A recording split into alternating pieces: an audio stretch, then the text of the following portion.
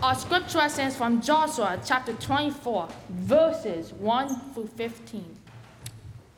Then Joshua gathered all the tribes of Israel to Shechem and summoned the elders, the heads, the judges, and the officers of Israel, and they presented themselves before God. And Joshua said to all the people, "Thus says the Lord, the God of Israel, long ago your ancestors, Terah and his sons, Abraham and Nahor, lived beyond the Euphrates and served other gods. They took your father Abraham from beyond the river and led him through all the land of Canaan and made his offspring many. I gave him Isaac, and to Isaac I gave Jacob and Esau.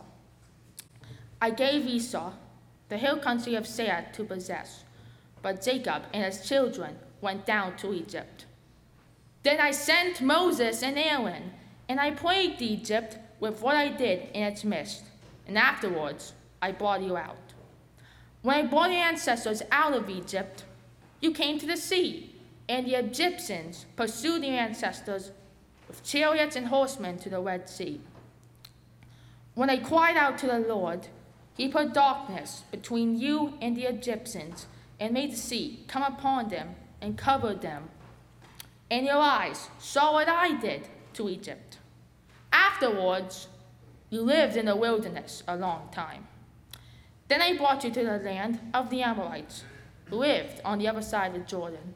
They fought a few, and I handed them over to you. And you took possession of their land, and I destroyed them before you. Then King Balak, son of Zippor of Moab, set out to fight against Israel. He sent and invited Balaam, son of Beor, to curse you, but I would not listen to Balaam. Therefore he blessed you, so I rescued you out of his hand. When he went over the Jordan and came to Jericho, the citizens of Jericho fought against you, and also the Amorites, the Perizzites, the Canaanites, the Hittites, the Girgashites, the Hivites, and the Jebusites, and I hand them over to you. I sent the hornet ahead of you, which drove out before you the two kings of the Amorites. It was not by a sword or by a bow. I gave you a land on which you had not labored, and towns that you had not built, and you live in them. You eat the fruit of vineyards and olive yards that you did not plant. Now therefore revere the Lord, and serve him in sincerity and in faithfulness. Put away the gods that your ancestors served beyond the river and Egypt, and serve the Lord. Now if you are unwilling to serve the Lord, choose this day whom you will serve, whether the gods your ancestors served in Egypt beyond the river, or the gods of the Amorites, in whose land you are living. But as for me and my household, we will serve the Lord. This is the word of the Lord. Thanks be to God.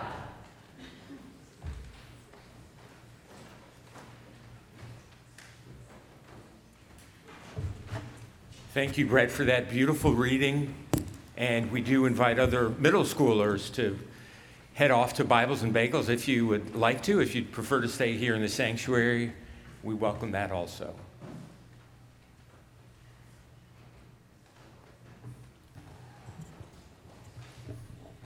Let's pray.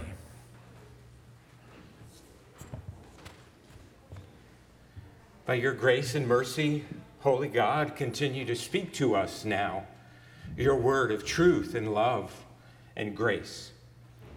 We need you, Lord. We need you in ways more than our mouths are able to articulate. And so speak to us, fill us, bless us. For we pray it in Jesus' precious name. Amen.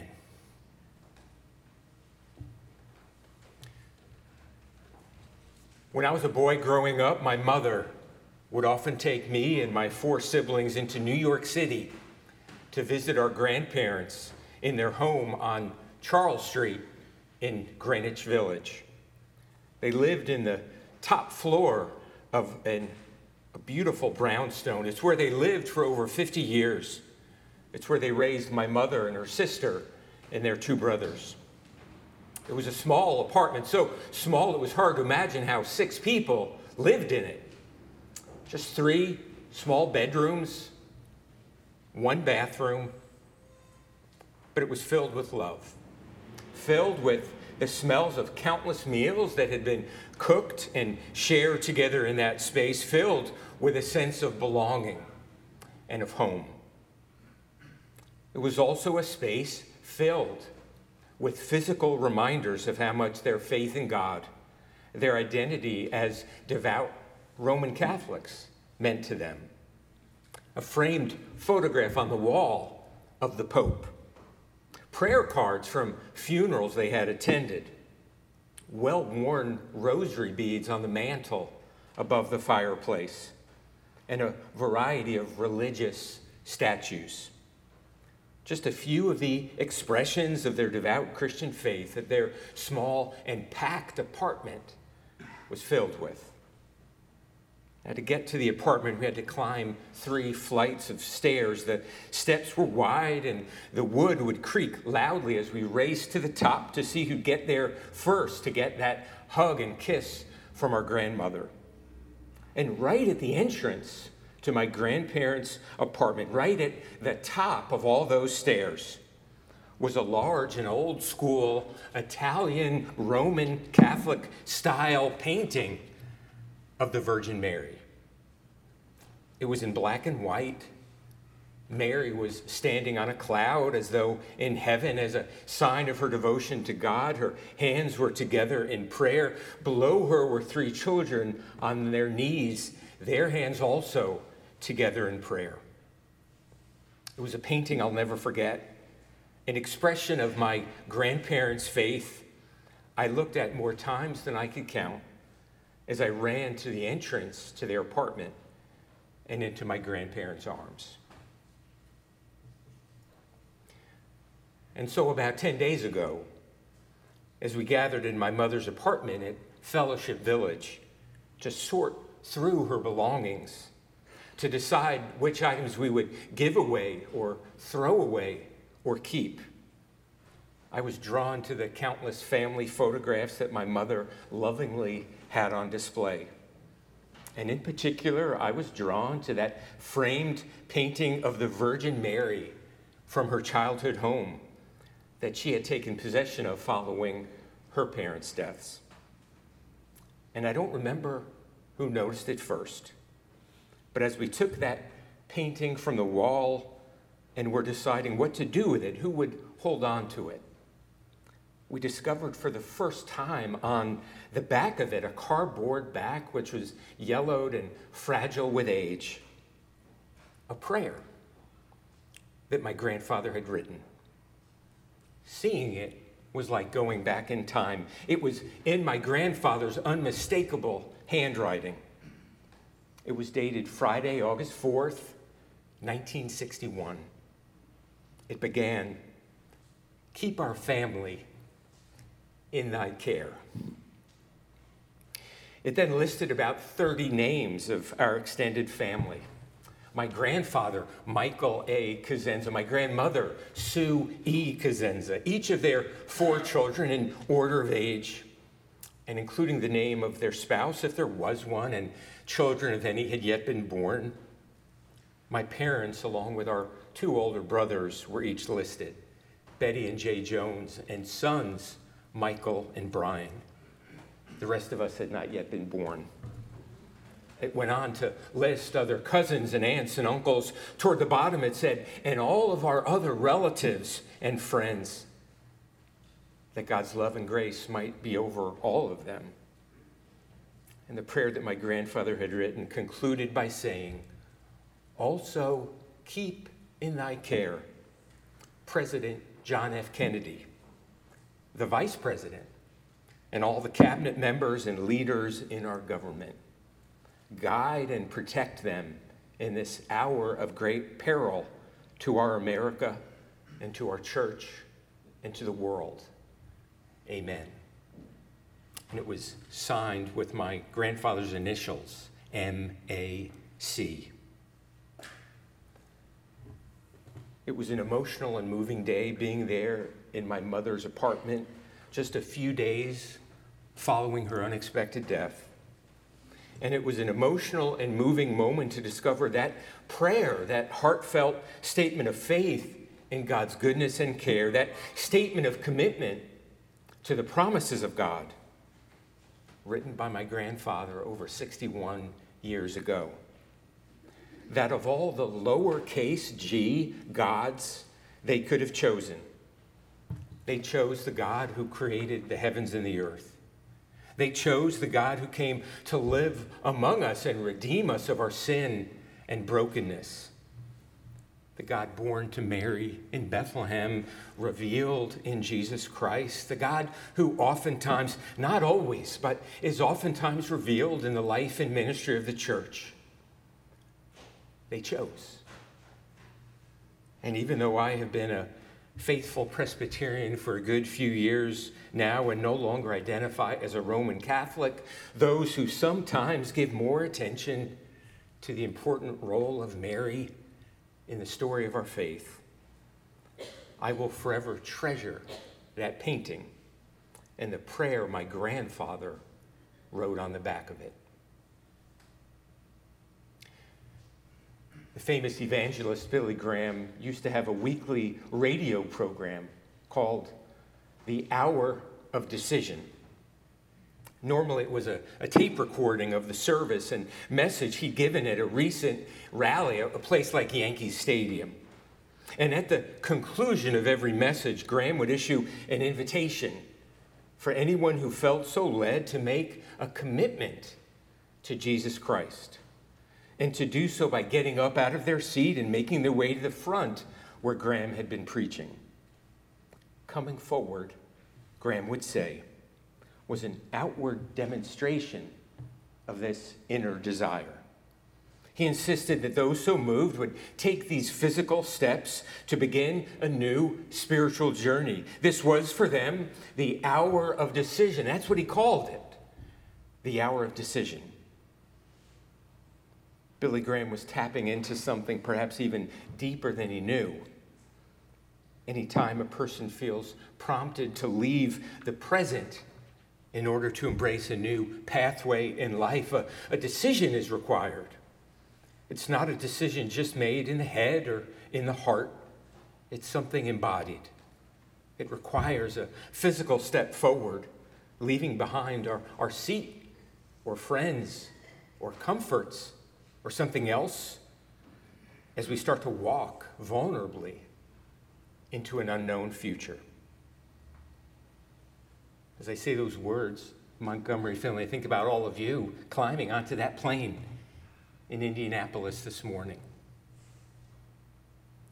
Dan Allender, in his book entitled Leading with a Limp, Turning Your Struggles into Strengths, says that to decide requires a death, a dying to 1,000 options, the putting aside of a legion of possibilities to choose just one. The root for the word decide is the same as in the word homicide or pesticide, and it means to cut off. All decisions cut us off, separate us from nearly infinite options as we select a single path. Of all the paths, all the options before us, we choose just one. It's what happens every time two people get married. Of all the known and unknown options that are out there, you say yes to just one and no to all the others. And so in our scripture this morning that Brett read so beautifully, Joshua is urging his people to make a choice. He is the appointed leader of the Israelites. They'd been traveling for 40 years together, seeking the promised land, and they found it. The only problem was there were so many pagan idols in this new land, many false gods that others worshipped. And the Hebrew people were being drawn away from God. They were being drawn away from the life of obedience and faith that God intended for them. They were being drawn to the sights and the sounds, the allure of their culture and its countless false gods. And Joshua saw what was happening. He knew it was time for his people to make a decision. He knew it was time to make a hard choice. And so Joshua called for a ceremony to renew the covenant between God and the children of Israel. He recites all the signs and wonders God has shown them, beginning with the promise to Abraham and Sarah, and retelling the story of the Exodus when they were brought out of their bondage in Egypt.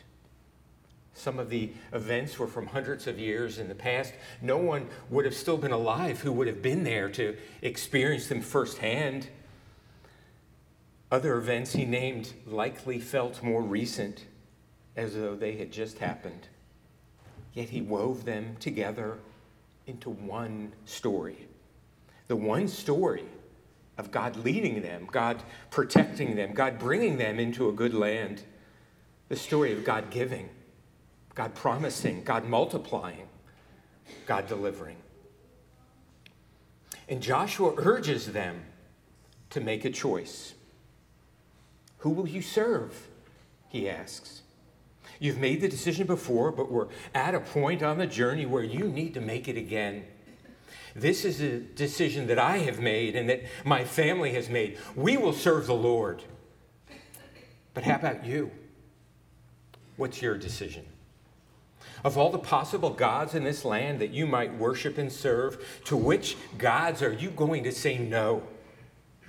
And to which God are you going to say yes?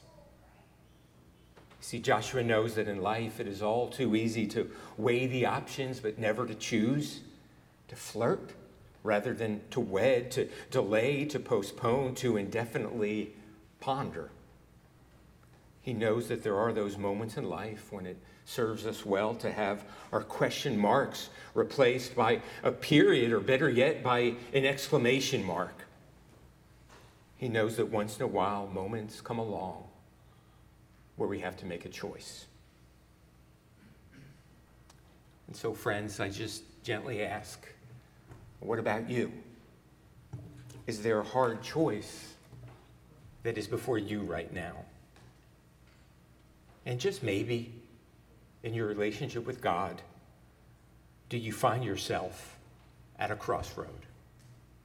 It has been getting clearer all the time that you were at a point of decision, a point of an intersection.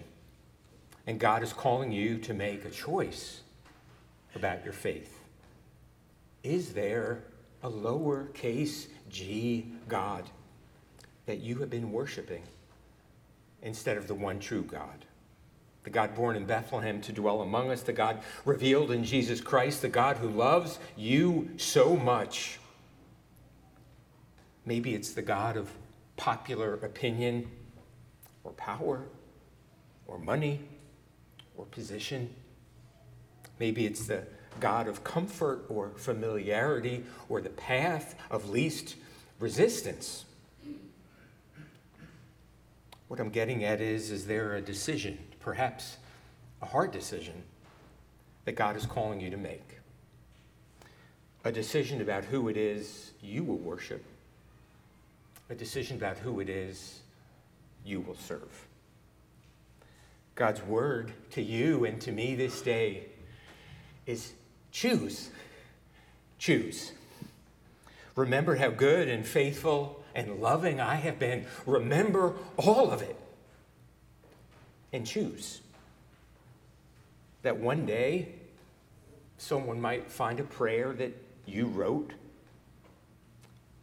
or look at your life and know what mattered to you the most.